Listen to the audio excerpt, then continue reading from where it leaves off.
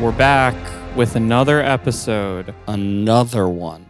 We're still doing it, guys. Yeah. Hey. And hey, for the half of you that are still listening, we did actually.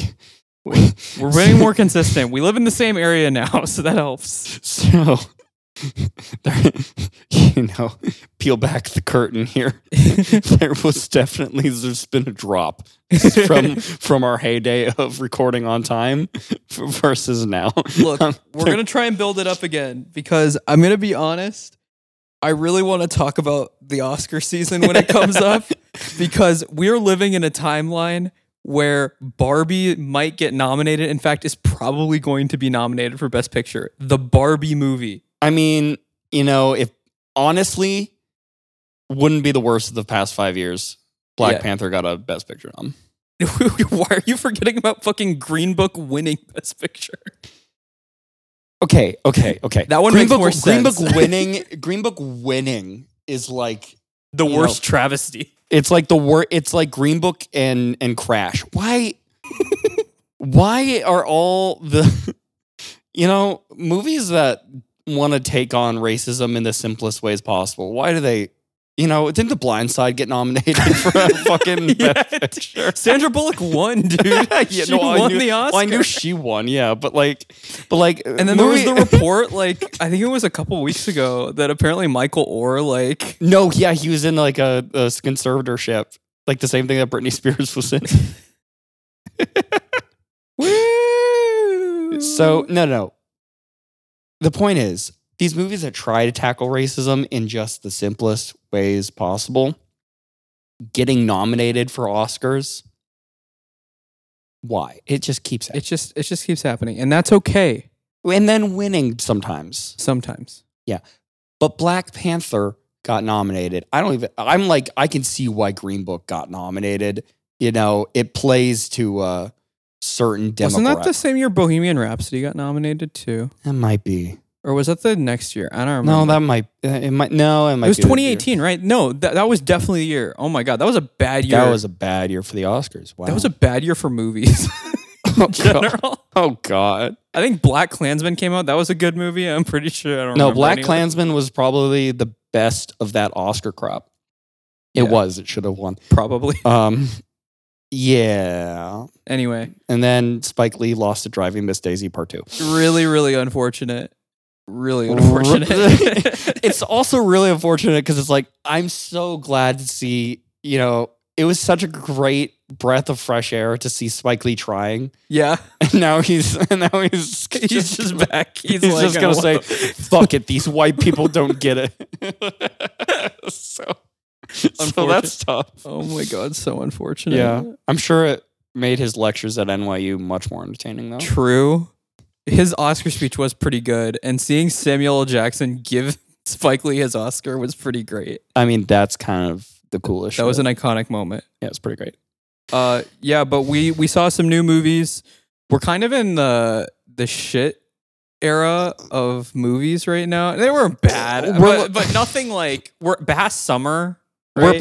We're past summer and we're about to go into like good prestige movie season, like Oscar bait season. Yeah, Scorsese's movie comes out in a couple 2 weeks. Yeah, so we're definitely seeing that. I do want to put that out there. We're really excited to see that movie. Yeah. Our going through all of Scorsese did not go well. Unfortunate, but hey, we have one great episode about Taxi Driver. Yes, with freaking Ant-Man 3, which is still funny. It's so funny. Geez. Remember when we watched Rosemary's Baby?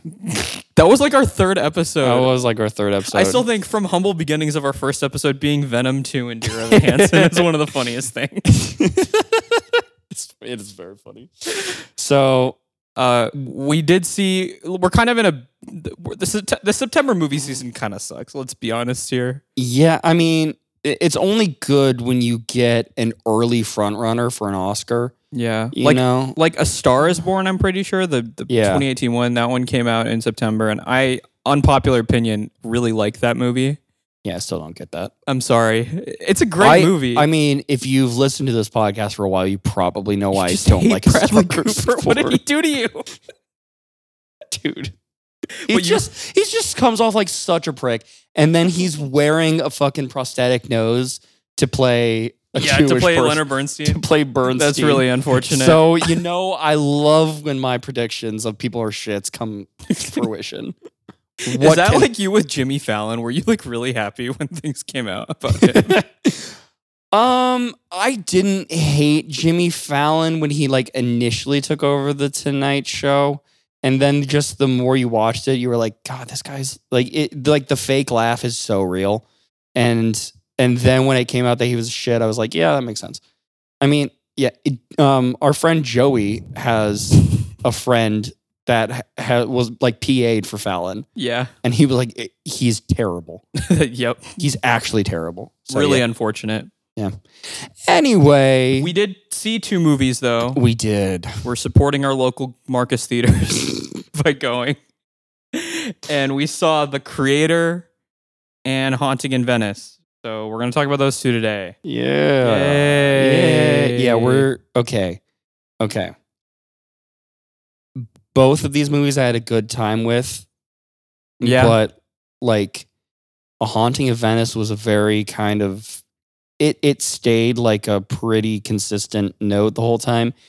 This movie, The Creator, The Creator, we have a lot to say about this movie. Yeah, okay. This is honestly I think we're going to use this as one of our episodes that's more of like an investigation into why didn't we like this? Why didn't we like this? And also like it was so close in some aspects.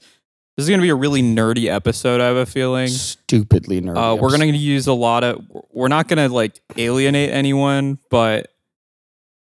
I think we're both on the same page. Yeah. We did not talk about this beforehand. We're both on the same page of, I just want to know, like, what was wrong with this whole movie. Because it was such a frustrating watch. Yeah. I mean, we both came out and I just turned around like, there are some things that it did so damn well and then others that just fell so flat. Yeah. I do want to put it out there that I am happy that original movies are coming out. Yes. We both agree with that, I think. We like original movies. Original movies are amazing. Yes. And they are the most surprising and thrilling experiences to see something you've never seen before. Yeah. Right? And I'll give an example of a movie that I saw this year, and it's not like an underground movie, so don't be like, oh, I get an underground rec.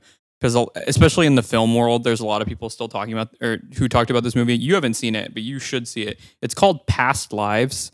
Yeah. And it's an original story, and it's really, really, really good. I had no expectations going into it. I went in and I was like, wow, this was an amazing original story. Granted, it wasn't like science fiction. It wasn't like a big budget movie. It was a very small budget. Yeah. But it was an original story that had a very small cast and wowed me. It didn't do anything crazy. It didn't have like a one shot that was, like 40 minutes long or something like that, or anything like that. It was just a really, really, really well shot, well directed, extremely well acted story that was very resonant. Yeah. Right? Yeah, I know it's a wonderful feeling to see a movie like that. I will say, like, we give like, oh, this, like, there needs to be more original movies. Like, you don't see any franchise dramas. Like, I don't know what you're talking about. Avengers Endgame is a drama if I've ever seen one. The Batman, that's a heavy drama.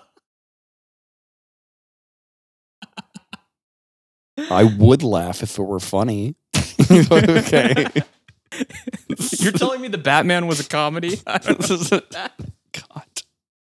I'm just saying it's for action, sci-fi, fantasy. Holy shit. Oh my God. Can you tell me an original franchise that is fantasy. I can't even think of one. If you count Dungeons and Dragons that came out earlier this year, I guess so. Yeah, that's like the closest that you can get. But to it's still even based on IP. It's based on that. Even the most famous fantasy movie of all time, Lord of the Rings. No, of course, yeah, is based on a book. No, like literally, the most popular fantasy TV show is Game of Thrones. It's based off a book. I cannot think of a fantasy that is original. Like the bigger the budget and really the more genre you get, Western doesn't count, I guess. There's a lot of original Westerns. That's true. Yeah. From back then. Yeah. But like the more genre and the bigger budget you get, the harder it is to make an original movie and the less likely it's going to get greenlit. Exactly. For like fantasy, I think the last really, really famous not big, but like well-known fantasy film that's original is like The Princess Bride. Yeah, probably. Right? Probably. And that was in the 80s. Yeah, no. And it's and it makes sense too, because like studios are putting, I mean, what was the budget for this movie? It was $180 million. $80 million, right? And that's pretty small for big budget movies. Yeah, it's not crazy. It's not like it's not crazy, but it's definitely not a medium budget film. It is still like, it is a big budget film. You're going to put $80 million into it. Like, you need to have some kind of assurances that you're going to get back. So a wholly original film, is just so hard to justify. Yeah. And I do want to give props to 20th Century Fox, which is owned by Disney, I guess, now, for agreeing to fund it. I mean, yeah, at least funding an original movie, right? They take a big risk on that. Yeah. And most of the time it doesn't pay off. Let's be completely honest here. True. Like we saw that last year when like The Northman made no money.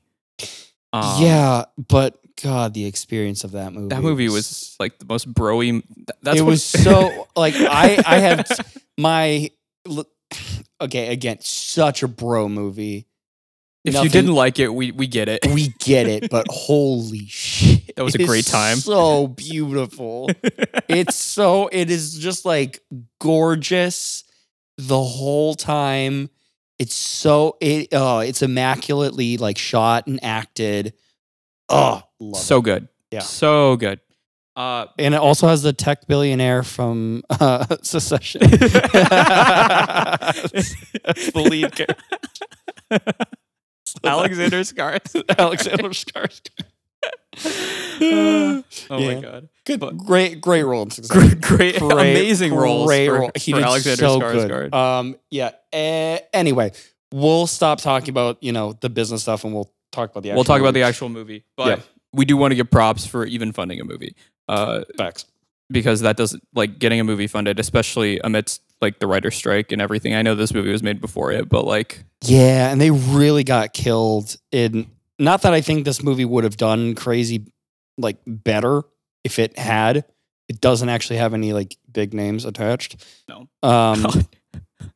Sorry, John David Washington is. I actually think like he's really good in this, but he is not like at that level yet. He's not. Yeah, but even if they had the actors for promotion, that would have helped some. It would have, definitely, because Gemma Chan, she's gotten pretty big in the last few years because of like Eternals, and then also Crazy Rich Asians was a big step off point for her too. Yeah. So yeah. I wanna talk about this movie. I want to talk about also my expectations going into it. I really wanted this movie to be good. You knew, because we've seen the trailer for this movie together like 4 times. I know. And I just really wanted it to be good. I kind of had doubts, especially when the trailer used a slowed down version of Dream On by Aerosmith. And I was like, that's our favorite trend that we talk about when we're watching trailers. Is we're like, what are the odds that this movie does a slowed down like pop song? And that's exactly what happened. And it's like, I think it's about 80% of trailers I see. Exactly. At least 80. It definitely is. And it's really, really funny, if I'm being honest. I think it's going to be, I want to find a time where like they use a song that's completely inappropriate. They use like Sexy and I Know It by LMFAO. What if they use that? idea of that is really funny. Just like a symphony underneath I'm sexy and I know. That would be really funny. That would be really funny. That would be really, really funny. Oh my God, please, for like the Super Mario Bros. 2. Super Mario Brothers 2. Oh my God, that would be horrible. It'd be so funny. It would be like Mushroom Kingdom, here we come. Go. I'm sexy and I know it. It's gonna be. It would be great. God, that'd be funny. Yeah, but I really did want this movie to be good, especially because I want original movies to succeed and original sci-fi movies. I can't remember the last time we've gotten like something like this that was actually decent. Like there was that one that came out by Brian Woods and the other guy from the Quad Cities that I can't remember his name. Scott Beck, and it was with Adam Driver, and it wasn't very good. Apparently, I didn't see it. No, but it wasn't really unfortunate. So and there were parts that I really liked. I think I disagree with you on this a little bit. I thought that the action was definitely very good. Okay. Well, hold on. Let's give an overview. That's what I want to give, my overview of thoughts. No. Okay, you're going to give your overview of thoughts, but we haven't even given the freaking plot yet. You're right. No one saw this movie. So no, exactly. Like no one saw this movie. It's about a guy who lives in a post-AI world where basically AI was created. Was like invented in like, think of it if AI was invented towards the beginning of the Industrial Revolution. Yeah, like around the 40s, 50s. Yeah. And basically they used AI to take a lot of like menial labor. So for example, like manufacturing jobs or taxi drivers, like anyone, lunch ladies, anyone that was most likely to get COVID during the pandemic. So true. Yeah. And it basically minimum wage, kind of those types of jobs, uneducated jobs, were taken by AI, and they were like, oh yeah, look, we're going to use AI to do this. But then there was a huge nuclear detonation in the United States, that was blamed on AI. Basically because like the AI did it, you mean? Yeah, the AI did it. Fine. The AI did it. You can't hint at the spoilers. Yeah, but you could have seen that from a mile away. It could have been that the AI actually did it. What if they wanted to start a war with the United States? I get it. Well, I mean, it's not a spoiler. Okay. So the AI launches a nuke in LA, kills like thousands of people. A lot of people. Then and then the Western world, which is basically the world is like kind of two continents. There's like United like Western, United Eastern. Yeah, there's basically the Eastern world and the Western world. Yeah. So the Western world said, okay, screw AI. We're getting rid of all AI. AI is public enemy number one, and they are killing all the AI all the time. Yeah. Whereas the Eastern world was like, no, we still like the AI. We think they're chill. They're good. Yeah. But the Western world was like, no. So then they kind of started a war. There's a big war over AI. And there are like AI soldiers in the East as well. Maybe this is why this movie also isn't doing good. The elevator pitch is far too long. It really is very long. So basically, like, our main character is John David Washington. Son of Denzel. Son of Denzel Washington. Couldn't remember his name in the movie. But he's there, and basically he had a wife. Joseph? No, Joshua. He had a wife who he had met while he was undercover in the Eastern world. And his wife is believed to be the daughter of this guy named Nirmata. Yes. And Nirmata is like the god of AI. Yes. Nirmata is like the AI's Jesus Christ, but he gets reincarnated. True. Basically like the creator of all AI and like the god of AI. Or the person who's like doing the most like development. And he's basically the person who's like pushing AI forward. And the Western world sees Nirmata as like, public enemy number one, kill him. You stop AI actually moving forward. So AI will just die out. Yeah, basically. and John David Washington being undercover, falls in love and, has a child with with Nirmata's daughter. Yep. And then he's like undercover, but he's also in love. What a conflict of interest. It's a very big conflict. Yeah. And so events ensue. Eventually, they lose contact because of the war. John David Washington, his wife, he never sees her again, but then he thinks that he can see her again to find this the secret weapon of all AI. Yeah, they're like, Nirmata has created the weapon, and we know it's at this base. And so big military boss, played by Allison Janney, comes in as like, if you find and destroy this weapon, we'll find your wife. Yeah. And so they end up going to get the big weapon, and it's a child. What? There's only one thing worse than a rape. Boom, a child. No.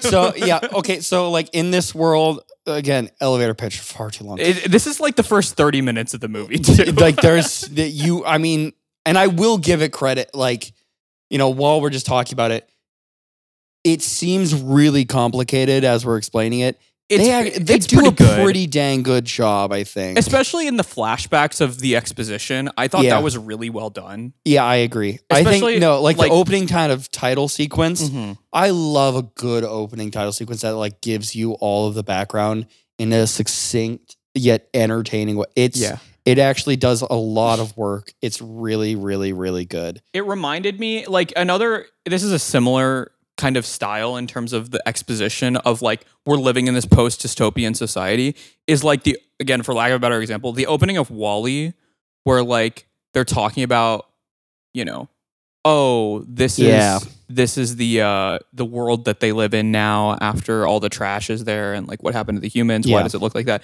I thought that was really well done. Maybe it was just because of the style, because it looked like it was ads out of the 50s, and I don't know, but it was really well done. I felt like it really set the stage well for what we were about to see. Yeah, the first, probably the first 20 minutes or so, you're kind of figuring out how the world works, and then you get it. You're just kind of into it. You know what's happening. Yeah, it's honestly not that hard to follow. So I actually like that a lot from this movie.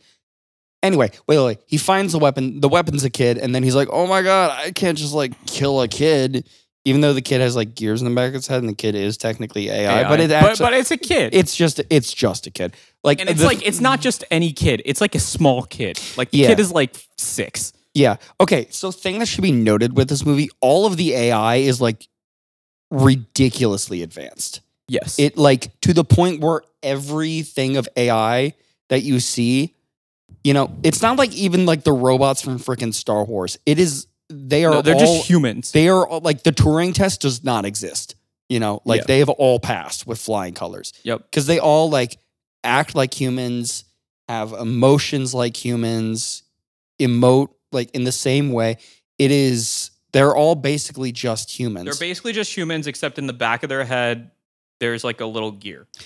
Yeah, and that's the only distinguishing factor. Yeah, I mean, well, there are some that they do just kind of look like droids, but but most of them are fully human looking things, and yeah, it they're just kind of humans, and it's really hard to not see them as anything but that. Mm-hmm. But so he's like, they're also played by humans too. They're also played by humans, yeah. So he's like, I can't kill this kid, and then obviously road trip ensues. Is this the Sonic movie? so they go on their little road trip, and then it's just like a buddy cop movie, It's just at the end, they have their disagreements, but in the end, they come back together. In the end, they got to come back together, and they realize, damn, I really do love you, brother. That's essentially the gist of this one. That's just, oh yeah, for sure. No, that's definitely what happens in the movie. But yeah, okay, I think that's about as far with the plot. We're not going to go more into that because it's just spoilers. But yeah. That gives you the premise, and as you can tell, it sounds really complicated when we explain it. but I think we've said it pretty clear. The movie does a really good job of setting it up. Yeah, and again, and this kind of, when we both left the movie, we were like, there are things this movie does so well. This is one of them, and if this were in another sci-fi movie of like, this is an original thing. Another one I think of is like the first episode of The Last of Us on HBO. Yeah. It does this similar thing where it talks about the fungus and like why fungi are the, the danger of zombies. And that for sort something of like this, if you don't have a strong opening, everyone's lost and you're dead on arrival. I think they rightly recognized that the most important part of this movie to get right was the beginning. Mm-hmm. And I honestly, for the first, I would say up until he like finds the kid, I was pretty much totally on board. Yeah, I agree. Like, I didn't really have any issues. And because it was all just set up. And another really strong point of this movie that I think it is exploring are the themes. I think the themes are really strong. The execution of the themes we'll get into later, but what it was trying to say and trying to do, really works. Especially, it's really timely. Yeah, not just because we're living in a world that has ChatGPT and all that. That's not the reason why. Yeah, no. By the way, fun fact. I'm in dental school for those who don't know. And we had a rep fucking everyone knows Keshav. I know. And we had a rep from Sonicare, like the toothbrush company, and like talk to us about using Sonicare. And apparently there is a toothbrush by Sonicare. Oh my God, that utilizes AI to like sense how hard you're pushing on your teeth, and then it like isn't that crazy? They put AI in a toothbrush. Just want to put that out there. Thank you for telling. There's an AI toothbrush. Everyone. It exists. Thank you, Keshav. You're welcome. Thank you. You all needed to know that. Yeah, I did. But it's not. But I digress. It's not because of that this movie is timely. It's timely for other reasons. No, like if you're looking for like a Turing test type of movie where it's like, are AIs really human? Do we need it? If a robot dies, does it like actually die? If you're looking for like a full discussion about that, no. There are parts where it like asks that question, but it's a lot. I think they actually handle that super well. Yeah. Because it's kind of like there are people who get it and there are people who don't. Yeah. It's like bigotry. Yeah, like, honestly, exactly. Right? Like when you look at and there's a whole metaphor there. It's like, but it's like, people who are like actually like to their soul bigoted about like some kind of, issue or belief and identity. They literally, it just like doesn't comprehend. They don't get it. Yeah. Like, and like convincing them to get it is like, it takes so long to do. Exactly. Whereas in this movie, it's like the people who get it, it's like they feel bad for the AIs when they die. They see the humanity in them, even though they're AI. And then for everyone else, they're like, "Oorah!" Yeah. By the way, there's also like an Avatar thing of we're rooting for U.S. Marines to die, which is kind of cool. It's kind of cool. I'm not gonna lie, it's kind of. But there wasn't any unobtainium. So 0 out of 10 movie. Unobtainium. Oh God. But yeah, and there's like the social commentary that they were going for, I think works. Yeah. In like, if I were to explain it. But the AI is actually just a stand-in for minorities. Yes. And that's on purpose. Yeah. Because almost all of the AI soldiers and like people and everything, they're all played by people of color. Yeah. Is that because it's from the Eastern world? Maybe, but also they put it in the Eastern world for a reason. It's very, very clear that it's analogous and it's symbolizing the way that the US feels about immigrants and minorities and that sort of thing. There's a reason why they say in the movie, oh, the AIs were taking people's jobs. right? Oh, that is a yeah. quote from the movie. Yeah. Yeah. And makes sense. Also, our main character, who's the only kind of Western person who in the movie that we see really empathizes with the AI, is black. Yeah, exactly. Yeah, and all the other people from the West that we see are white. Everyone is white. Everyone is white, and that is 100,000% intentional. Yes. And like that's such a strong theme, I think, to build a franchise off. Honestly, yeah, that's actually such a terrible way to phrase that. It's a really good idea to base this type of story on. Yeah, and one, let me expand on what I mean, because I'm like, that is such a huge, tackling racism is such a huge undertaking to do thematically in one movie. So if they were going for multiple movies here, I'm like, yeah, to fully flesh that out and like really look at it from a lot of angles, you're going to need like a lot of different films to bring this full circle, because there's no easy answer, right? And I think that movie, I think Gareth Edwards and the writers, I think they recognize that. That being said, do we want to get into the problems that we have with it yet? Yeah, I think it's time. I want to say one more good thing about the movie first before we shit on it.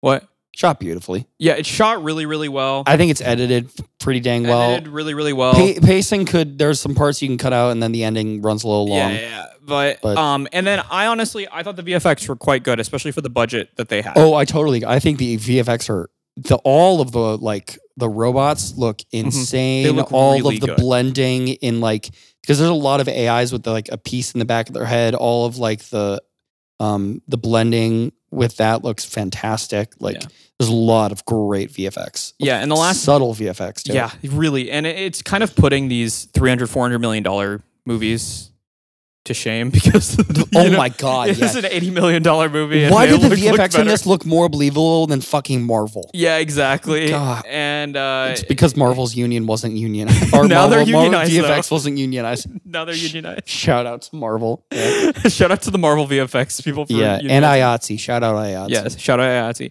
Last thing I'm going to say that I thought was actually pretty good. It's a well acted movie. It's a very well acted. I agree.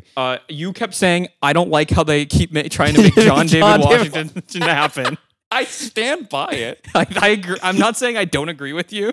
Look, he was really good here. Yeah, he's always been. He was really good. Like in BlacKkKlansman, he was good in that movie. I know. And he did like,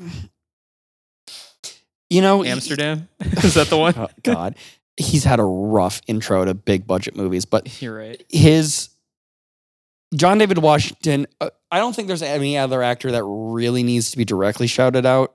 The child actor was pretty good. Okay, actually, wait, shit, yeah. She was in it for most of it. Her name is Madeline Una Voiles. She was good. I'm gonna say it. This is probably the best child performance I've seen all year. Yeah. Who's to compare? No one. Like literally, the girl from Barbie. Yes, the kid that we're about to talk about in the Haunting of Venice. No, like it's so hard to find a good child actor these days. Not these days. I don't know. But but this child actor was actually exceptional. She was good. But overall, it's a well acted movie. There was no one who was like bad, right? Yeah. No, but my point about John David Washington, okay, is it's like, he was really, really good here.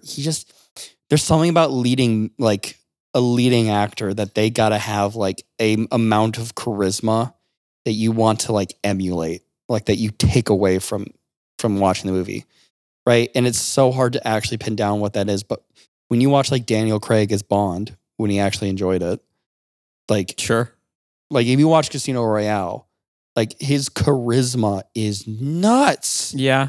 It is insane how good he is. When you watch Daniel Radcliffe as Harry Potter, like he's the same way. Such a charismatic actor. There's just like that little bit that's missing, because his acting is phenomenal. You know who has that like really, really down? Who? Andrew Garfield. Actually, yeah. Andrew Garfield has that down. Even when he was Spider-Man. No, I totally agree, actually. Yeah. Even like I will shit on those Spider-Mans all day. I like him in those. He's great in it. I think Andrew Garfield has that too. Andrew Garfield in Hacksaw Ridge, a movie that I honestly don't like at all. You don't like Hacksaw Ridge? It's like a well-made movie. I just hate Mel Gibson. You're right. He's kind of the worst. And I hate like the premise and like the whole like thing of that movie. Andrew Garfield was great though. It's kind of like an excuse to just like show a bunch of people getting shot to death. True. Anyway. You liked All Quiet on the Western Front though, so don't at me. Oh, shit, I did. But Andrew Garfield's like great in that. You're right. He has like charisma, and that's what makes a movie star. That is what a movie star is. Really, it's like someone who's that charismatic. That's why Tom Cruise is top of the game, despite him being crazy. Despite him being a shit, he is like he's like his charisma is off the board. No, like it cannot be measured. It's insane. So yeah, that's kind of just my feelings. Is he doesn't have that. Unfortunate. He has so much to live up to. When your dad is Denzel Washington. The real sadness is that he's just not Denzel. Yeah, you're right. He's just not Denzel. Very unfortunate. Because you want to know someone who's got charisma in spades? It's Denzel. Denzel Washington does. It's Denzel. He was in The Equalizer too. My mind, Training Day. Your mind, Equalizer too. Yeah. But yeah. We'll stop dancing around the fact, and just get to the problems that we had. Meat and potatoes. So this movie decides to have a title structure, like chapters. God, stupidest title structure. It's really dumb. I don't think that they should have had it. It made the movie feel longer than it needed to be. Number one. Yeah. Number two, some of the chapters should have been cut. Yeah. Entirely. Especially when you segment your movie like that, you kind of put your movie in distinct acts. Yeah. That's the whole point of chapters, right? Yeah. And so when you do that, you structure your story very rigidly. Yeah. No, they felt like this is act 1, this is act 2, this is act 3. And they had names to each of the sections, but there was no theme. You know, they'd be based around like a character most times, a theme. And that character was either the entire theme or was just kind of there. Yeah. Like it, yeah. I can't believe I'm about to say this. Please don't laugh at me for saying this. But actually good example of chapters in a movie, can't believe I'm saying this, is Zack Snyder's Justice League. Fuck you. I can't believe I'm saying this, but at least that movie, it had purposes for its chapters. You could tell, you were like, this is what they're going for. This is the theme of this chapter. We've accomplished it now, but it was also a 4-hour movie. So toxic male energy. I'm sorry. As the only time I'll compliment that movie. No, he actually compliments it off mic all the time. Yeah, yeah, you're right. I totally do that. Definitely do that all the time. Anyway, no, chapters, they didn't need to be there. They screwed up the pacing real bad. Especially because, like we said, the first chapter was really intriguing. Yeah. Really intriguing. But then there was one, I was in the middle, it was called The Mother. I distinctly remember it was so boring. It was The Friend. The Friend, you're right. That one was really boring and not needed. It was boring. It was not needed. Like, I'm pretty sure I went to the bathroom during it. My thing, okay, my thing about this movie, it's like, my overarching problem that I have with this movie is like, I love the themes. I love what they're trying to do with the themes. I think the potential that you can see in what they're doing is so huge. And especially in that middle, it all gets so jumbled up and you cannot find a like coherent central idea to this movie. And it's mostly in that middle portion. It feels like they're wandering around for the middle portion and they've lost aim of what they're trying to do. Yeah, no. Basically, throughout the middle and end of this movie, you can kind of tell John David Washington's character kind of gets attached to this child, right? Yeah. Because he lost a child already from when he was pregnant with his wife, but then they got separated, right? Yeah. And so he's latching onto this child because he's like, I can save her. I can do it. But then there's all these competing people who are trying to get her back or kill her. Right. Yeah. But with that theme, they need to have an aim of why they're going to the places that they're going to. Exactly. Right? Yeah. And it feels like they're just kind of like, we gotta hide. This place looks good. Let's go do it. Yeah. Which is a dumb reason to go to a place. Yeah, no, exactly. It's a very dumb reason. Yeah. Yeah. I know. I really think that whole, and I get it because you had to build up that relationship, but there was so little actual development of like the themes during that time. It wasn't strong in the slightest. And the other thing that like really, it actually kind of made me mad because I really, really liked Allison Janney's character initially. Yeah. Because they gave her a backstory of like her son was killed by an AI when he was like on duty. Because he was in the military, and then and you can tell like why she hates them, like where it's coming from. It's really, really strong, like writing. And the setup, that scene of the setup was really good because it's when they're on their way to try and get this weapon. Yeah, yeah. So, but after that scene, we just don't see her. Her whole character is oorah. Yeah. You know, she just becomes generic Marine. And there's like more than one occasion of that, I feel like, in this movie, right? It feels like the wife character, honestly, I think when she's on screen, she has a lot of like great, she feels like really, really human and genuine in a way that... And she is human. She's not AI. I do want to put that out there. And in a way that like a lot of characters in this movie don't feel human in an intentional way. Yeah. But then she becomes like this larger than life figure that we're trying to get to. She's like an esoteric figure that's like it's like an idea that they're trying to chase. And I'm like, guys, are you going for like a Jesus metaphor or some shit here? Like, we don't know. Yeah, it didn't, and it just never, I don't know. It became really hard to empathize because the whole time he was like, I just want to get back to my wife.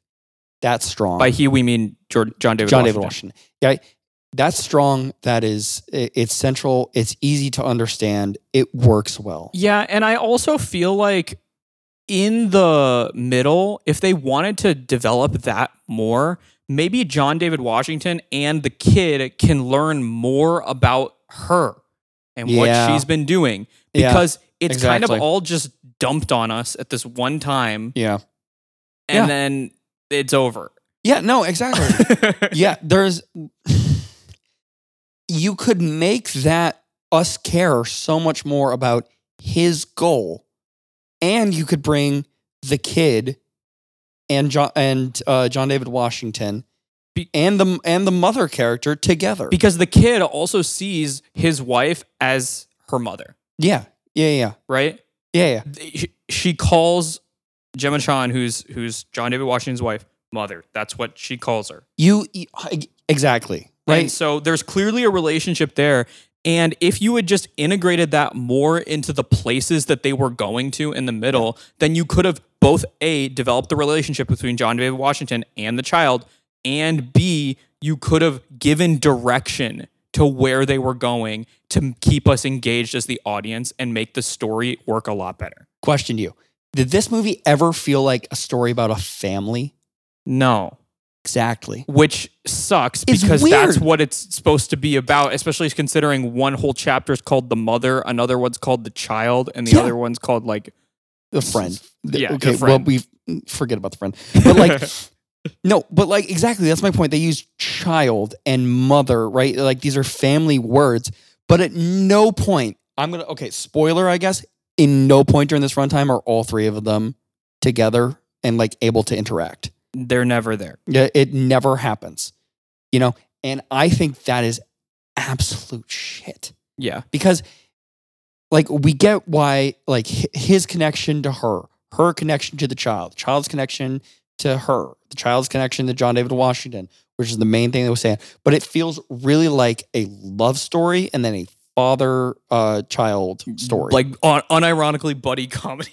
Like buddy road trip, except it's not a road because they're just like walking places. There are some funny moments where the child swears. That was really funny. That actually was kind of. Children swearing is pretty Children funny. swearing will always be hilarious. Yeah. Which unfortunately brings us to our their award of the movie, and we've kind of hinted at it, but unfortunately it's Allison Janney, right? Yeah, it's Allison Janney. And it sucks because she's like, there's not really a villain in the movie, so she's kind of the villain. She's pretty much the villain, yeah. Right? But she's like the face of the US being like AI sucks, right? Yeah. I will say also, other possible their award, the Asian actor who is always in Christopher Nolan movies. He was the guy in Inception. Oh, Ken Watanabe. Ken Watanabe is also in this. He's also very there. He really is there. He's one of like the AI soldiers. He's super there. And I'm like, I couldn't tell you this guy's rank, his relationship to anyone. He was also in Transformers. Okay. He's there. But yeah, it's what I said earlier, where Allison Janney's character is so real and then so not. And she was there. And when I say that, I mean she was there for the first 20 minutes. Yep. It was just... And we were really excited to see what she had. And there was nothing. Because it's not like Allison Janney's a bad actress, because she's really good. No, I think and again, when she's like doing the actual character work, she's great. But yeah. Very unfortunate. Okay. This is going to go out more largely to Gareth Edwards now, I think, for me. Because, look, I know people love Rogue One. And that movie's grown on me a lot. I still think it's the best. It probably has aged the best out of any of the Disney Star Wars products. You're right. Like, it really has. I think Mando Season 1 is really good. Mando Season 1 is good. But, like... and I heard Andor's good, too. Okay, shut up. Yeah. Stop. I haven't seen it. Of the movies. The movies, okay. Okay, so I always thought it was, like, kind of overhyped, really. I think that there is, like, not a lot of depth to Rogue One. It's... Fair. I think it's a really, really cool movie. Cool. It's like the... I think it's cool, especially for, like, the fact that it's telling kind of a smaller scale story within the Star Wars universe, which was always my appeal to it. And it tells it like a war movie, but it's not like, it's not like gritty. People are like, oh, he's a spy. He's doing the dirty work. This is stuff you never see in Star Wars. I'm like, what are you freaking talking about? It's Han Solo exists. I'm like, he's doing the most basics, like smuggler stuff. There's no like genuine hard decisions in a lot of that movie. Like, it's, I think Rogue One is good, but it's not a very like deep movie. And that's kind of my thing for this movie, is it feels so much like it's reaching to connect on a very deep fundamental level. And the AI is really just a tool. It doesn't actually, I don't think this director actually cares about the future of AI or anything. I think it's topical in that way. Like, I think it's a timely movie in that sense for like relevance, but the actual AI, I don't think matters to the themes of this movie. It doesn't, because it's not about, AI is going to take over the world. It's tackling these issues of oppression. Yeah, exactly. Right? Which again, if they wanted to go for that angle, which they clearly did, that's great.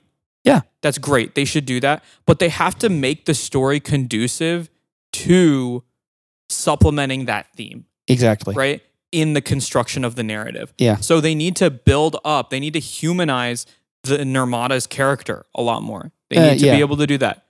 Fun fact, again, a little bit of a spoiler, we never see Nirmata. Yeah, exactly. We never do. It, like, it's exactly what you said. Like, there is just so much legwork of the development that was lost, and it was spent on really, like, looking back, pointless plot. That's my main thing that I don't like about this movie, is I think there's so much plot And when it's condensed, like in that beginning scene, it's great. Yeah. Right? But it's often stretched out over long periods of time. And it just drags the movie down and it weakens all of the themes because that's time that you need to spend developing the really subtle, like the things that make a thematic movie really, really work super well. You know? Again, we talk, we love Get Out. Let's just use that because we talk about it all the time. Get Out, doesn't spend, it does not dilly-dally on something that is not very, very important to the themes. No, everything is there for a very specific reason. Yeah. And the other thing in that movie that this movie doesn't have is it has a sense of location. Yes. Right? Oh my God. Yeah, I forgot about that. And Get Out, it's easy, quote unquote, Get Out for them to do that. But it is at like one house. It's easier than this movie would to do that because they're at their parents' house for most of the movie. And partly in Atlanta. In Atlanta. And at the TSA station. Love them. But yeah, so it's easier to do that movie. Rather than this movie, there is a big, big universe. Yeah. But like we said, in the middle, they're kind of just wandering around to places. Yeah. We have no idea where they are half the time.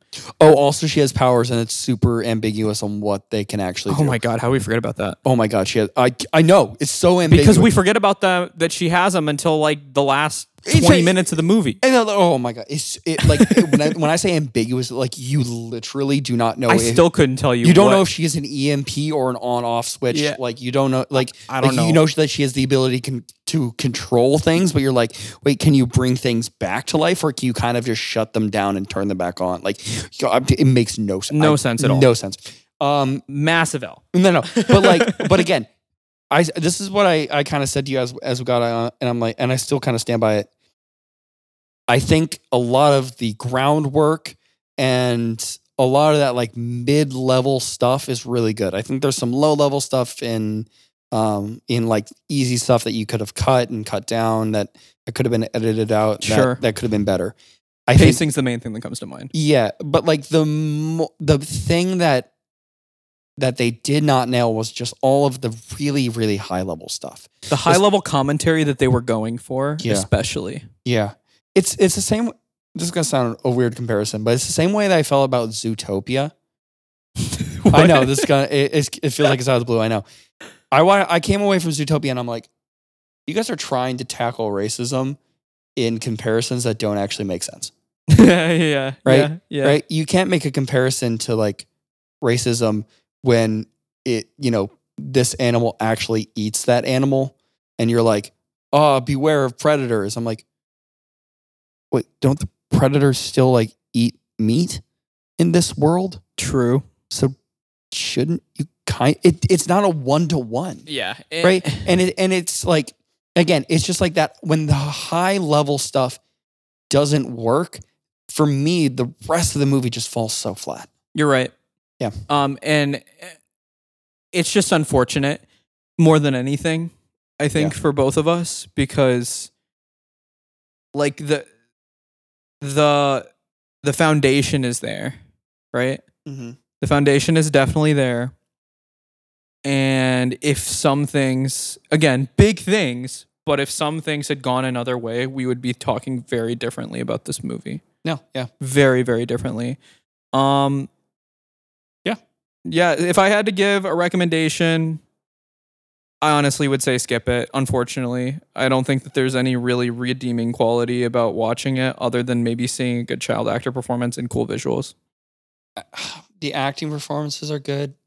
The visuals are good.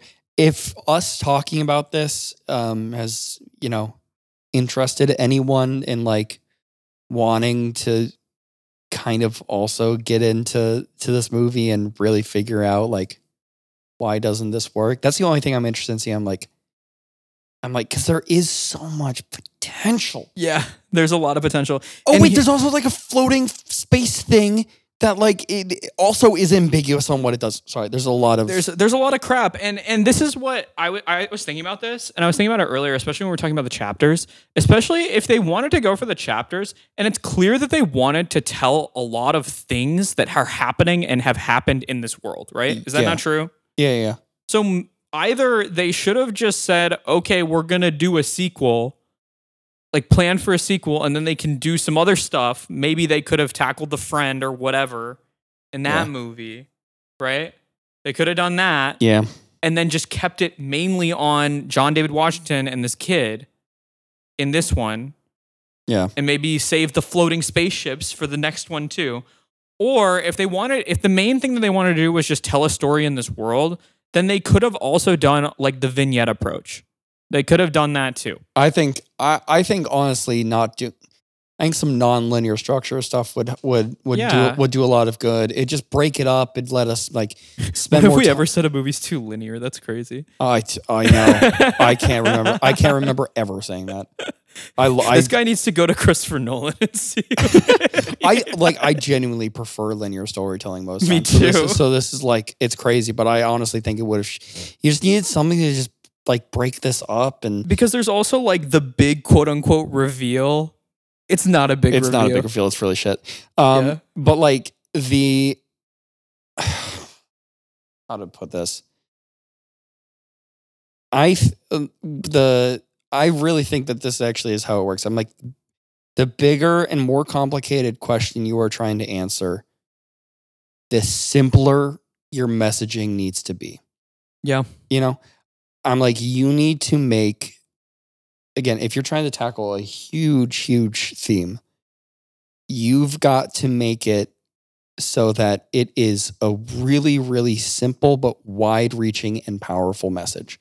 And this just, it really went for, we're going to complicate. Well, not complicate. They weren't trying to do that. They're like, we're going to try and tackle this from so many different ways. And it's just, it never comes together. It doesn't, because a lot of it is just extraneous to what they're trying to say. Exactly. Too. So, yeah. All right. That was our long-winded discussion. That was our long take. That's the name of the show. He said it.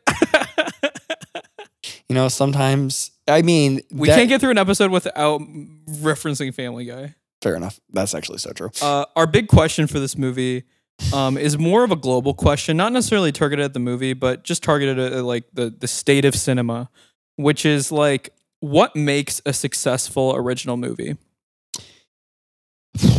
I think back to the discussion we kind of had initially when we were talking about this movie and getting into it.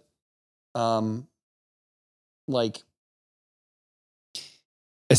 for a genre movie in particular, it is so hard. Yes. I think it takes, and I really, really do think it takes star power. I think it just has to. I can't think of a movie. I can think of a lot of movies without star power that have done well in, like, you know, the dramas and the indie worlds and stuff like that. Can't think of a single big budget genre movie that has ever done well without star power. Yeah, because let's look at the most successful, in my opinion. Actually, wait, Star Wars. Yeah, I guess Star Wars, but that was also in the 70s when the state of cinema was a lot different than it is now. You either need star power or you need to literally define a genre. Right? Yeah. Star Wars defined sci-fi still.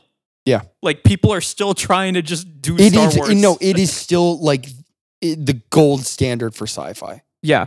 And it's the same way that Indiana Jones is the gold standard for adventure films. Yeah. Right? Yeah. No, exactly. It's the exact same way. So they did it like 50 years ago, and the state of cinema is just so different because that was also the time when new technology was coming out. New technology was coming out. The blockbuster was a new concept, right? Like, we're like, oh, there are all these original movies in the 70s and 80s. Yeah. They didn't have the concept of a franchise. No. Like, they also didn't, like, theme parks weren't as big as they are now. That's another thing. Merchandising wasn't as big as it is now. Right? We can all also of thank that Star stuff, Wars for that. It makes a huge, huge difference. Physical media was not a thing other than like VHS, but that was in the 90s. Yeah, no. Right? Yeah.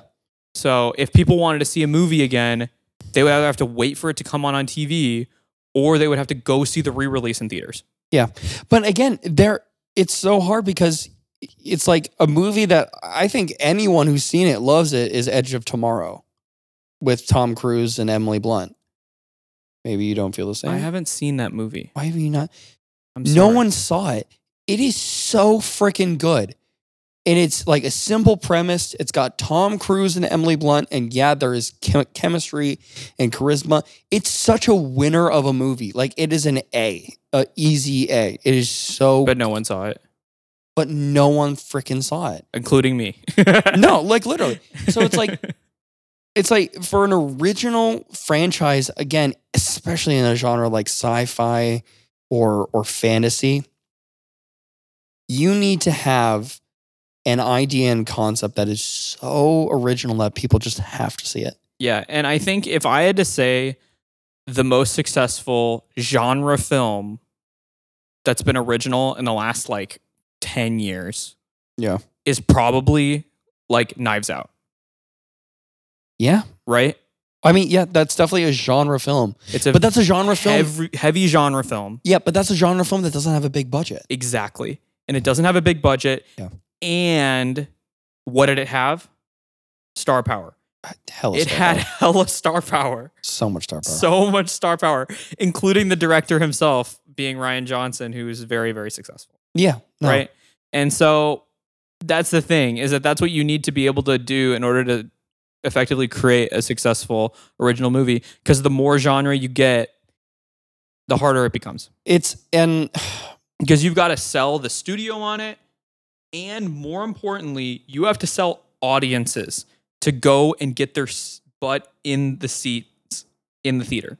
Yeah. Because that is harder than ever to do now, especially post-COVID.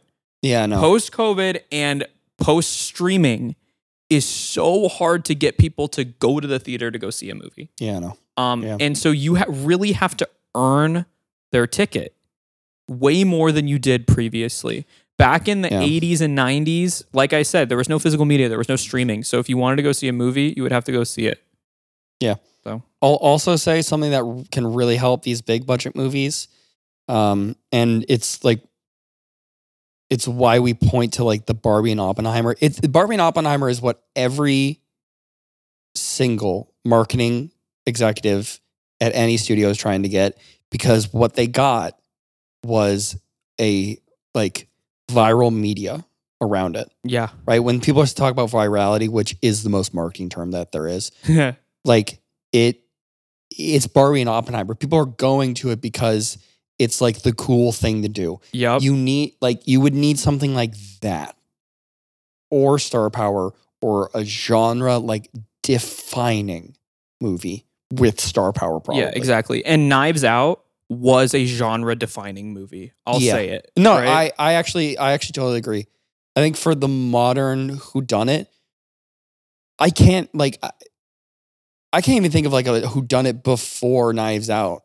We'll get to it. That like actually, yeah, that's facts.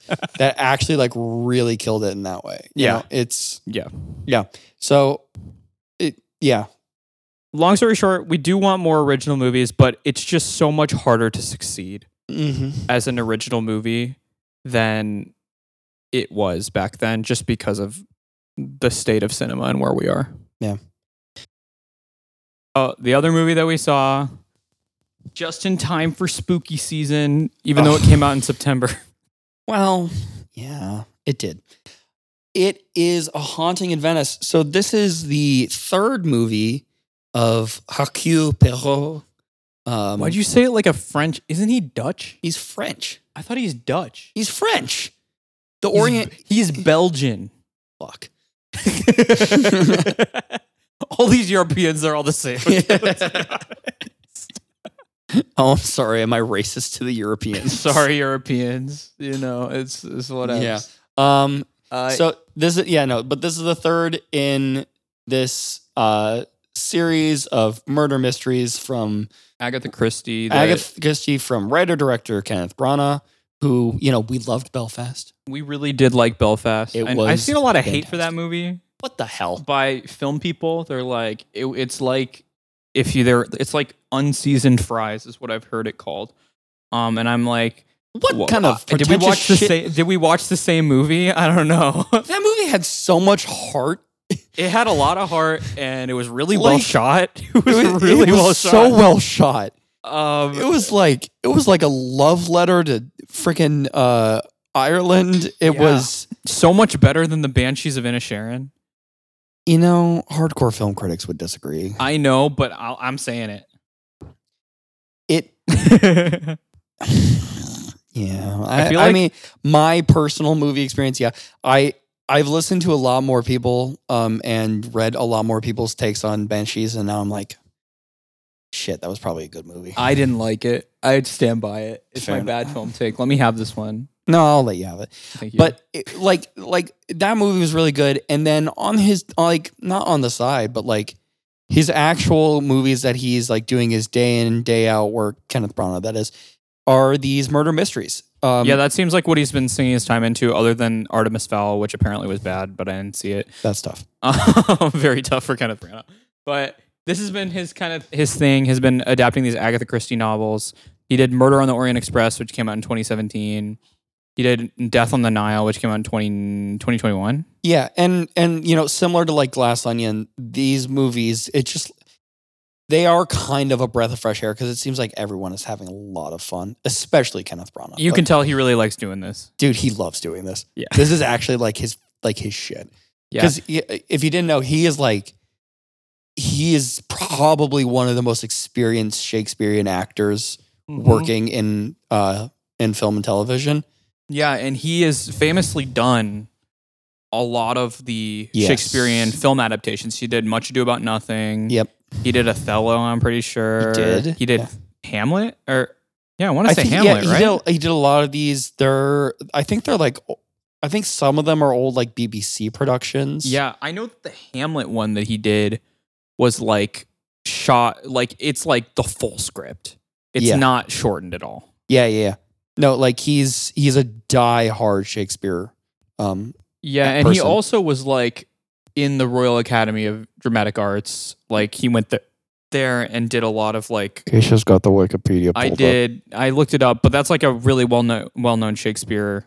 Yeah, no, like training, like academy, and then he was in a lot of Shakespeare productions. And this does feel like the whole kind of vibe of this is definitely like very old school, like acting methods, and like everyone is playing, you know, very typecast characters that have, you have like your lover character, your grieving widow character, your mysterious East Asian character. We'll get into that. But like everyone has like, it's very, very Shakespearean, and you can, and I feel like that's what he's getting out of this, or at least that's the vibe I get. And he just seems like he's in his element when he is making these. Yeah, and I do want to put it out there that these movies are like the elephant in the room, because we've already talked about it too. Like obviously the Knives Out now franchise, I guess, is the other very, very, very famous whodunit that's going on right now in this kind of renaissance that we have of the murder mystery.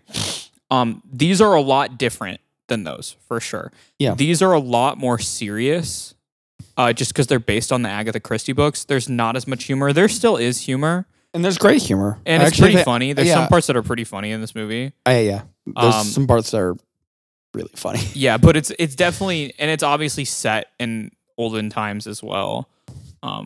Which makes a huge difference too. Yeah. But it's just a different vibe. It's just different vibe in general. Yeah, it is not going for the Glass Onion vibe, which is like a very modern take on murder mystery. It is going for a very classical take on the murder mystery. Complete with Tina Fey.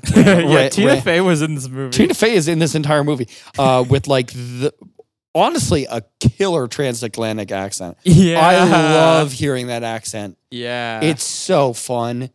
It's like, bring it back, dude. It is my favorite accent to hear in a movie. I actually think that, because I agree. It's like, first of all, it brings you back to old Hollywood. And then secondly, you like people just, it's a dead accent. Like people don't talk that way ever. Yeah. It's just such a cool accent to hear. And Tina Fey kills that. Yeah. And she's like super fun. Everyone in this movie is like pretty much like a lot of fun. The kid kind of sucks. The kid, The kid's kind of the kid was not good. Let's just how mean. I see why this kid wouldn't have friends. Like, there's no reason this kid should have friends. This kid, he's such a dweeb, man. He's like, if a dweeb, like, oh my God, went on r/emo. That's this kid. And then read Edgar Allan Poe. He reads Edgar Allan Poe. What the fuck? He's such a dweeb, and it's not even that I don't like his character. It's just he doesn't play it well. It's really robotic. It's robotic and yeah, it's not great. Yeah. But like, anyway, obviously we're not going to spoil this movie because that's ruins the. That's the whole kind of thing here. That's like this is one of the worst types of movies that you can spoil. Like, yeah, I actually say it's the worst kind of movie to spoil. Yeah, so. It is. So we're not gonna do that. But we will give you just like a synopsis. Basically, Poirot, who is this famous detective, he's from the Agatha Christie books. If you read those, I didn't. But Kenneth Branagh plays this detective, and he's like, I'm out of the game. But then Tina Fey comes in and is like, there's this really creepy house where this girl died this one time, and I think there's ghosts in there. Yeah. Let's go check it out. And he's like, okay, because she's also a writer and wants to write a book about this house. And she's like, come on, Poirot, you haven't had a good case in years. Nice. God.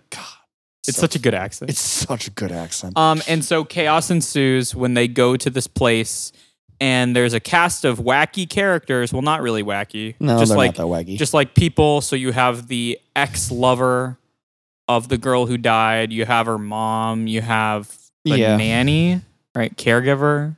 Yeah. I don't know. Okay. But a bunch of characters, and then they're trying to figure out like the whole shtick. Okay. Did you have fun with the mystery? I did. You did. I had fun with the mystery. I like these kinds of. I don't know. I love murder mysteries in general. Yeah, I mean they're the most fun type of movie. It's because you're like playing detective also while you're watching the movie. Yeah, exactly. But what makes that?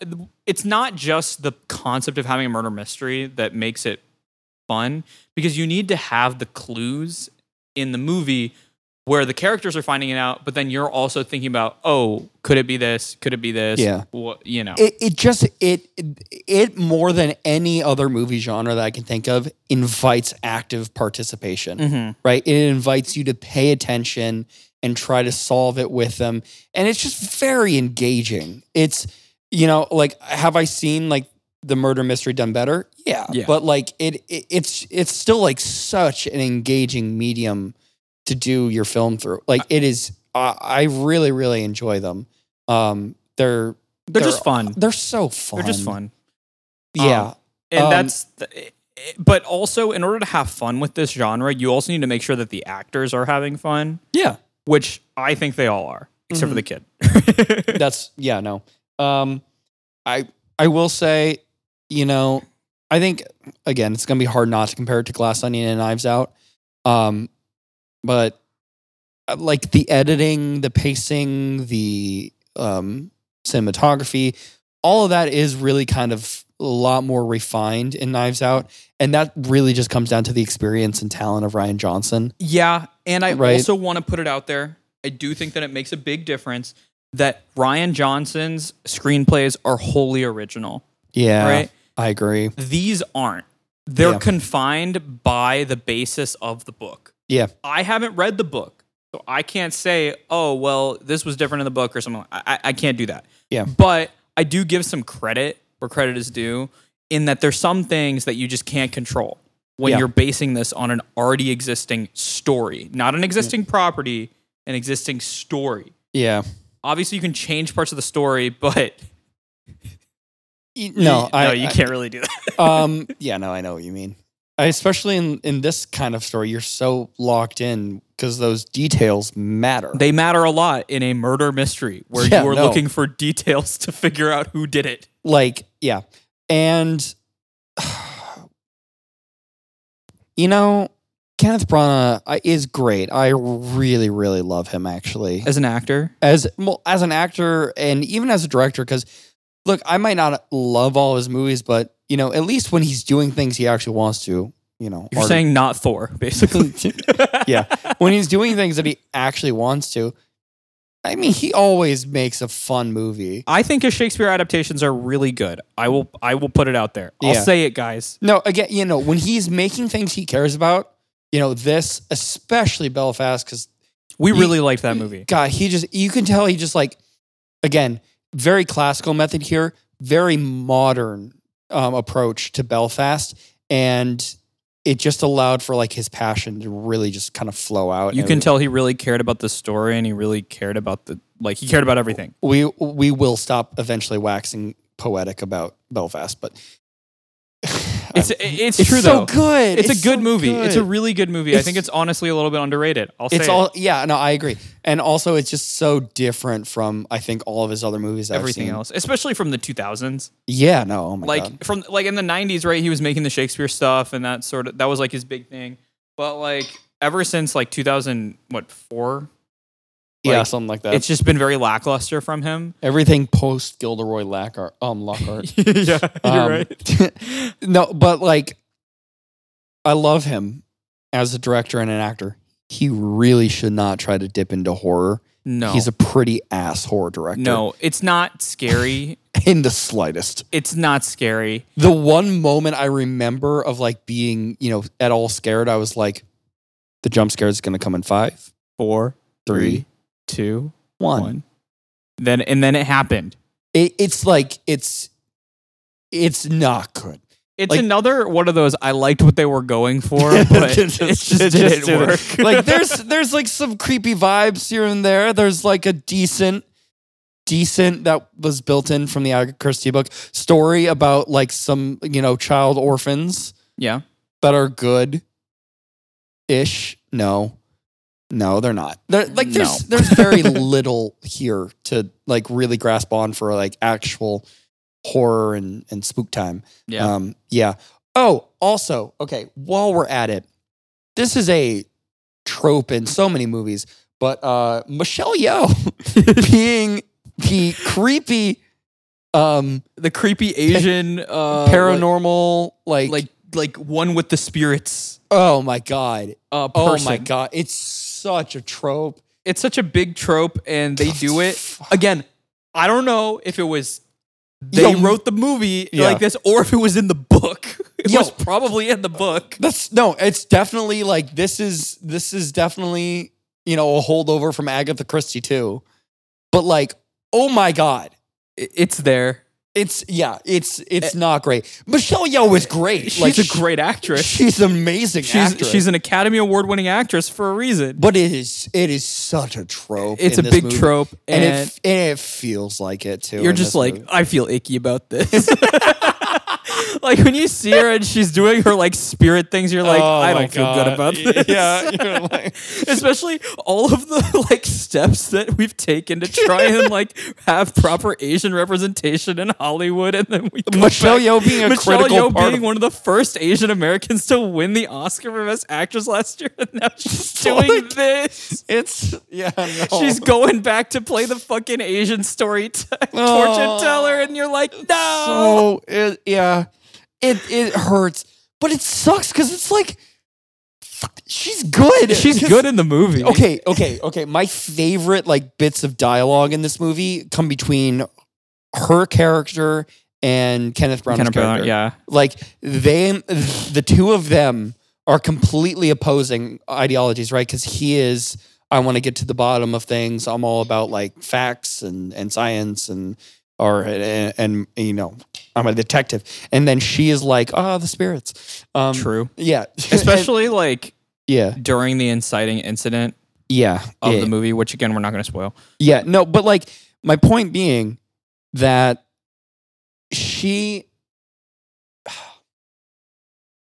her character and his character testing each other in a very intellectual, fundamental level.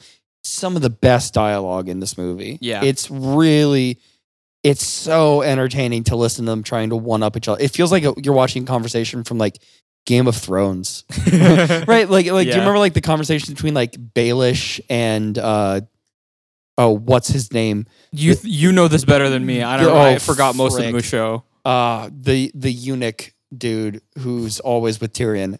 I don't know. You know him. Shit. There's a lot of but like Game of Thrones, it was like that same way where I'd like listen to the dialogue and I'd just be like, okay, where's this person trying to win? Who's winning here? Who's winning here? You know, like it was like following that. It was so entertaining. It was so good. I loved it. Yeah. But it just, and unfortunately, I think Michelle Yeoh does get our There award. She does. I had another idea and I thought of it while we were just talking about this. We didn't talk about this beforehand. We usually talk about who gets the There award before. But Michelle Yeoh's assistant, like in the movie, and her boyfriend. Or her brother, too. Or her brother, my bad. Shit. Okay, they were also there.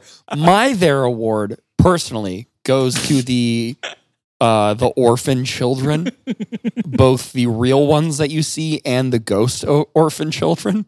They sure are there. They are really there, or are they? Wait, there's that one sequence at the beginning, and this is so random, but they use like shadow puppets, and it looks really cool. It was really awesome. It was a cool scene. That's like the thing. That's like why I love Kenneth Branagh. Is like in the middle of this movie, I'll just do like this weird, like shadow puppet sequence, abstract, like awesome sequence, and it was great. But then he does like the most generic jump scare of all time, and you're like, what the fuck are you doing? I know. I'm like, okay, wait. The puppet thing, that was creepy. That worked. Creepy. That was creepy. Like, fuck. Oh, God. Kenneth Branagh, why are you frustrating me? Oh, my God. But like, it's good. It's good. It's a good time. It's a good time. I don't know. As far as issues that I have with it, is it slightly predictable? Yeah, the murder mystery, like the actual like way that they resolve it, and like there is the obvious scene of we're going to spend 3 minutes just breaking down how this actually happened, which I think is needed. It's needed in murder mysteries. It's my favorite part of the murder mystery, if I'm being honest. Like, especially if they go back and they do this in this movie where they have scenes. Like they have flashback scenes where you see like, oh, this is how he came to the conclusion and this is how they did it, and that sort of thing. It's fun. It's cool. It works well. I think the murderer ends up being like, I actually think that ends up working pretty well. It's not the hardest to predict, but it does it makes sense. It's emotionally resonant. It's all those things. It's good. It's based on the book, obviously. So, of course, it's at the Agatha Christie. It's going to be good. Again, I think the things that really fell short were those atmospheric horror elements. Especially when the movie's called Haunting in Venice. Yeah. I wish that they had also played with the Venice scenery more. I totally because they agree. kind of get stuck in a house for the whole movie. Yeah. Again, could they have done more with it if it wasn't based on the book? I don't know. Right? I mean, but I feel like I wanted to see more of Venice, especially since Venice is such a cool place. And to give an example of like a movie that had Venice scenery was Mission Impossible earlier this year. Yeah. The Venice, the stuff that took place in Venice, it was in Venice. You knew definitely. You were there, and it's cool, right? No, I think the problem is they're landlocked for a lot of this movie, and the part that they're not, they do. They really try to do it. Like they use the Venice canals really, really strong, really well. They use them a lot. It's great, but yeah, I think you're right. Like the scenery definitely kind of ended up becoming more of a background than a character itself. I don't know if this is just because we saw it in Marcus Theaters. Shout out to Greg Marcus. I love him. But his Iowa City theaters, the sound is a little rough. The sound's really bad. I couldn't hear stuff sometimes, and it was just really annoying. I would have liked subtitles for two reasons. One, the accent's pretty heavy, dude. That was going to be my reason too. One, it's a little rough mix, but two, dude, Hercule Poirot is like I can't. sometimes, dude, he's just saying syllables, man. To quote something from my favorite bad movie, which is Just Go With It with Adam Sandler and Jennifer Aniston, it sounds like he's speaking Euro trash-y.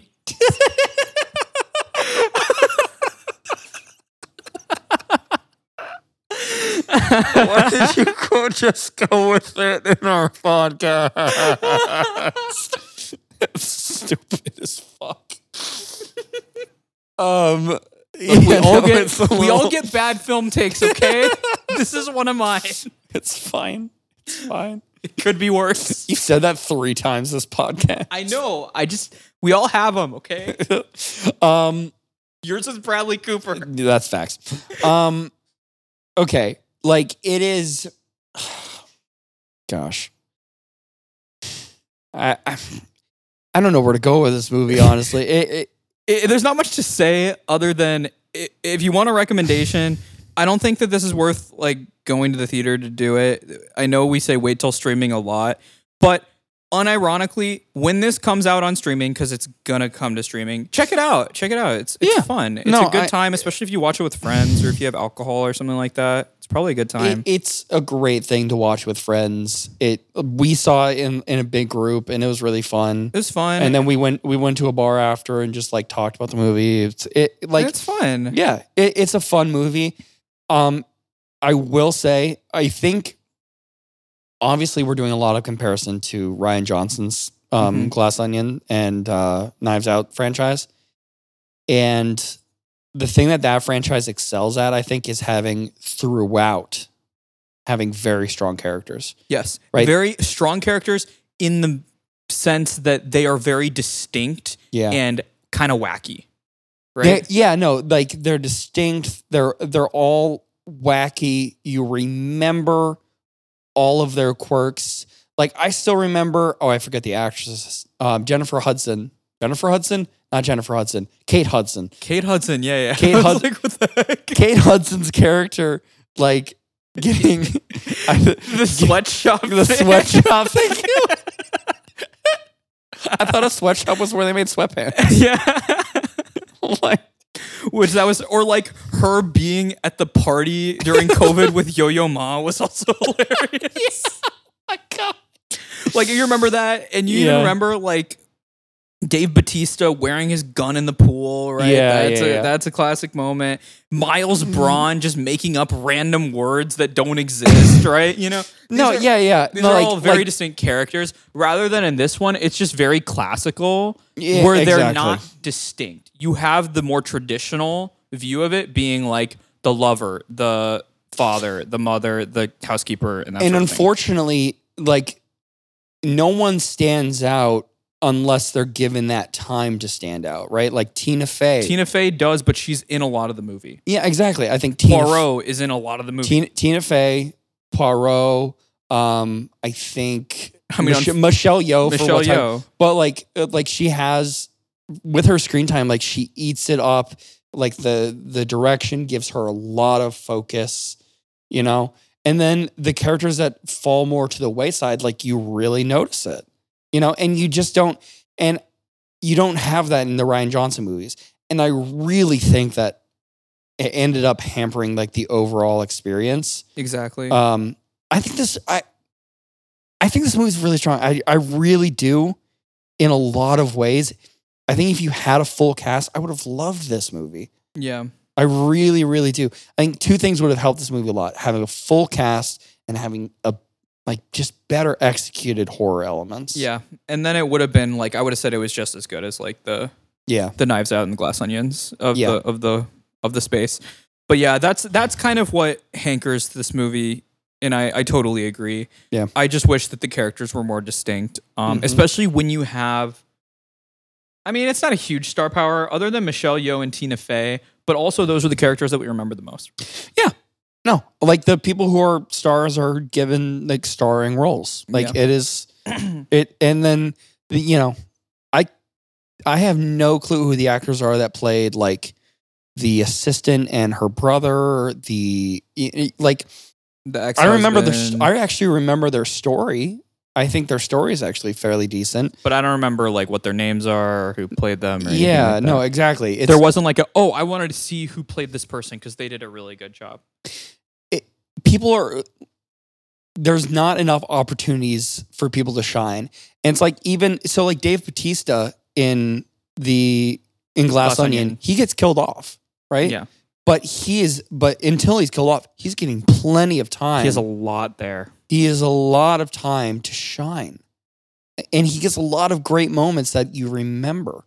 And this movie just doesn't have that. And that's it sucks. Yeah, it just sucks. I will say there's also way less humor in this movie. Which I'm not saying that's a bad thing. It's not a bad thing. I think Ryan Johnson's just a funnier person. He's a funnier person than Kenneth Branagh. Kenneth Branagh is... His peak comedy was in The Chamber of Secrets. Yeah, but it works so well. So. He's really funny. I think honestly, Kenneth Branagh would be funnier if he was able to combine his kind of very classical approach with more of a modern sensibility. You know what I mean? Yeah. That's kind of what Harry Potter did to an extent. Yeah. Is like he was over the top classical. He was so over the top. Where he was like the classical. Yeah. With like he was the most like if you watch Chamber of Secrets, no one is going to watch that movie and be like, that guy was not in a Shakespeare play at some point. No one will think that. Yeah. Right. And I think that kind of contrast works really, really well for humor. And like someone like that, I think could work well for this. But he's also doing movies that take place in the 40s and 50s. So yeah, like, fuck. Exactly. So that's kind of what happens. But overall, this is going to come to streaming for sure. It's going to come to streaming. Yeah, and it's going to come to HBO Max probably. Really? Or is it? It's probably going to be. It's distributed by Death on the Nile is on.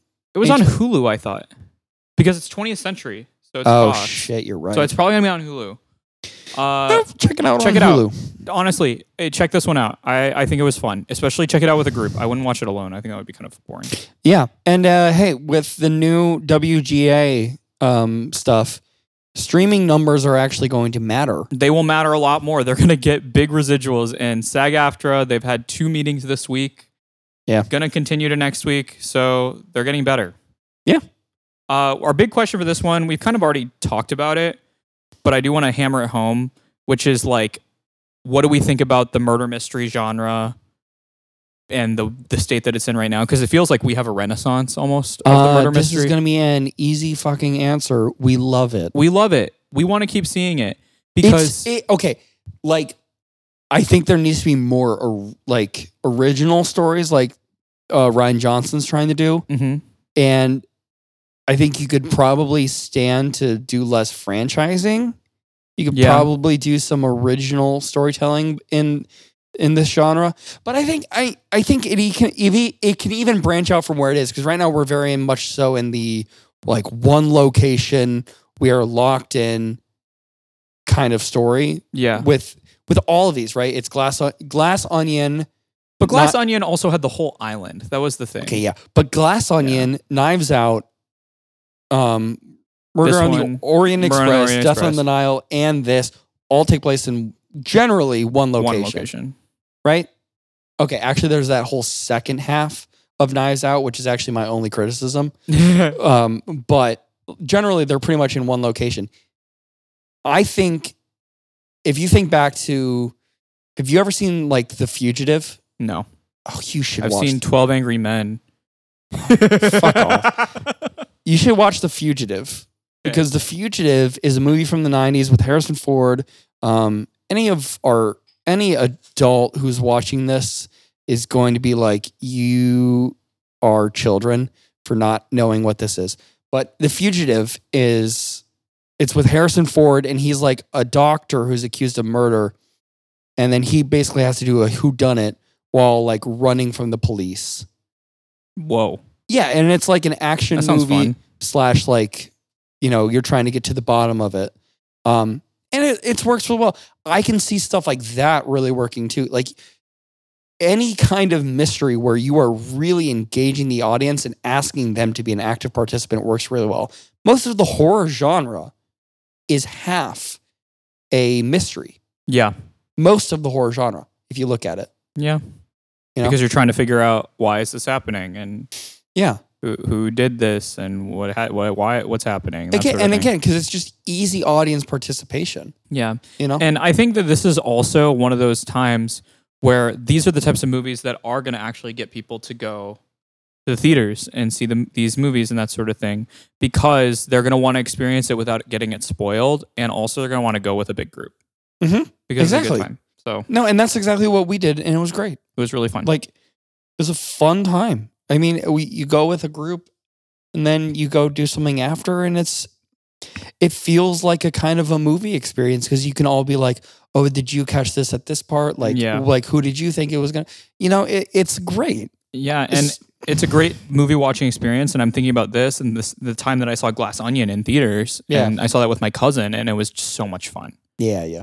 For the exact same reasons of you can catch things and and I watched Glass Onion on streaming with like a group of friends. It was the same experience. It was so fun. Yeah. Right. So more of this, please, more of this. All right, I am adding a segment that you didn't even know I was going to do, but we don't have an over under this week. But I do want to bring a new segment.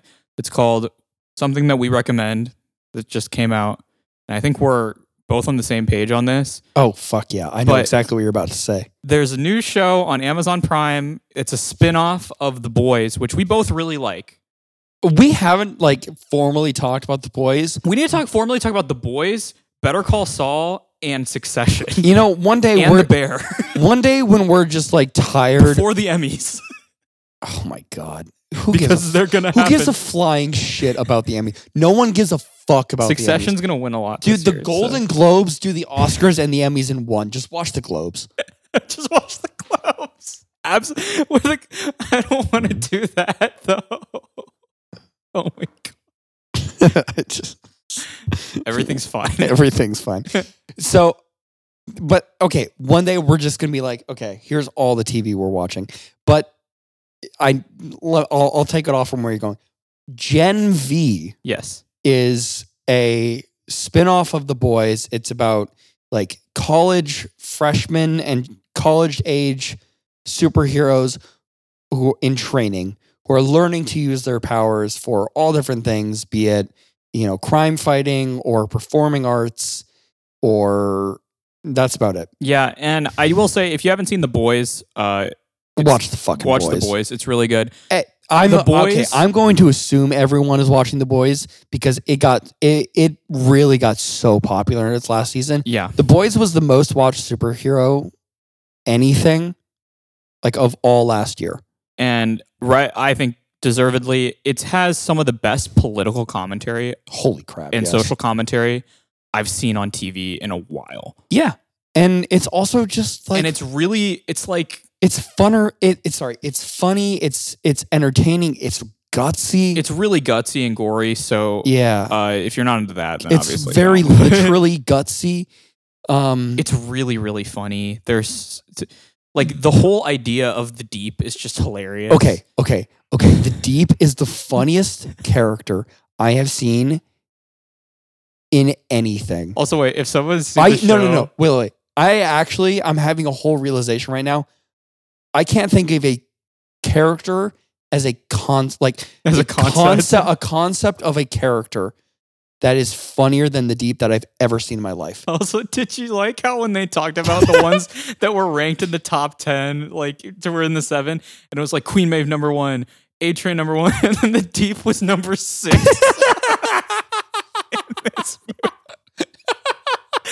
They have hero rankings at this call. You've got It's really good though. Yeah, no. This is only. It just started. It started last week. This is one of those. Especially if you've seen The Boys, run, don't walk to watch the show. Yeah, Go watch it. It's no. It's not it is actually so good. I told Keisha immediately. This is my first thoughts when I watched it. It reminded me of The Boys season 1, where it's fuck, this is fresh. This is it somehow manages to be so fresh and new in an existing franchise that already felt fresh and new. Exactly. It's just crazy. In the most oversaturated genre right now. Exactly. Yeah. Exactly. And it's And again, it's not necessarily like political commentary in the way that The Boys is. The Boys is very heavy on its political commentary, and it's great. We love The Boys for that. Yeah. But like this is much more about, the stuff that college age and young people are dealing with in like a real way. And it's so unironically, we've used this twice today, unironically timely. Yeah. In the way that it's talking about it, because it's basically, I'm not going to spoil The Boys if you haven't seen it, because I don't want to, but there's a big, big, big twist in The Boys for the universe of how people get superpowers. Yeah. And it's basically about the generation of people who have superpowers that know about that twist. Yeah, yeah. And that's so cool. Mm-hmm. That's such a cool idea. Yeah, no, it's such a cool idea. The characters are so interesting. The characters are great. The characters are really, really good. The acting is really good. These are all like virtually unknown actors. Yep. It's just good. It's just really good. Go watch it. If you like, especially if you've seen The Boys and you're like, I don't know if I'm going to like this. Go do it. I tend to never watch spinoff series because I usually think they're all going to be fucking shit. And that has never let me down. This time, I actually am like, no, if you like The Boys, you will love Gen V. You'll love it. So go watch it. It's a big, big recommendation. Huge. There's a new episode coming out, I think tomorrow. Yep. Can't wait to watch it. Can't wait. So yeah, go see it. All Lastly, Shrek 5 update. The WGA strike is over. I forgot it. So the Shrek 5 update is they're after much time of contemplation, they're still thinking about doing it.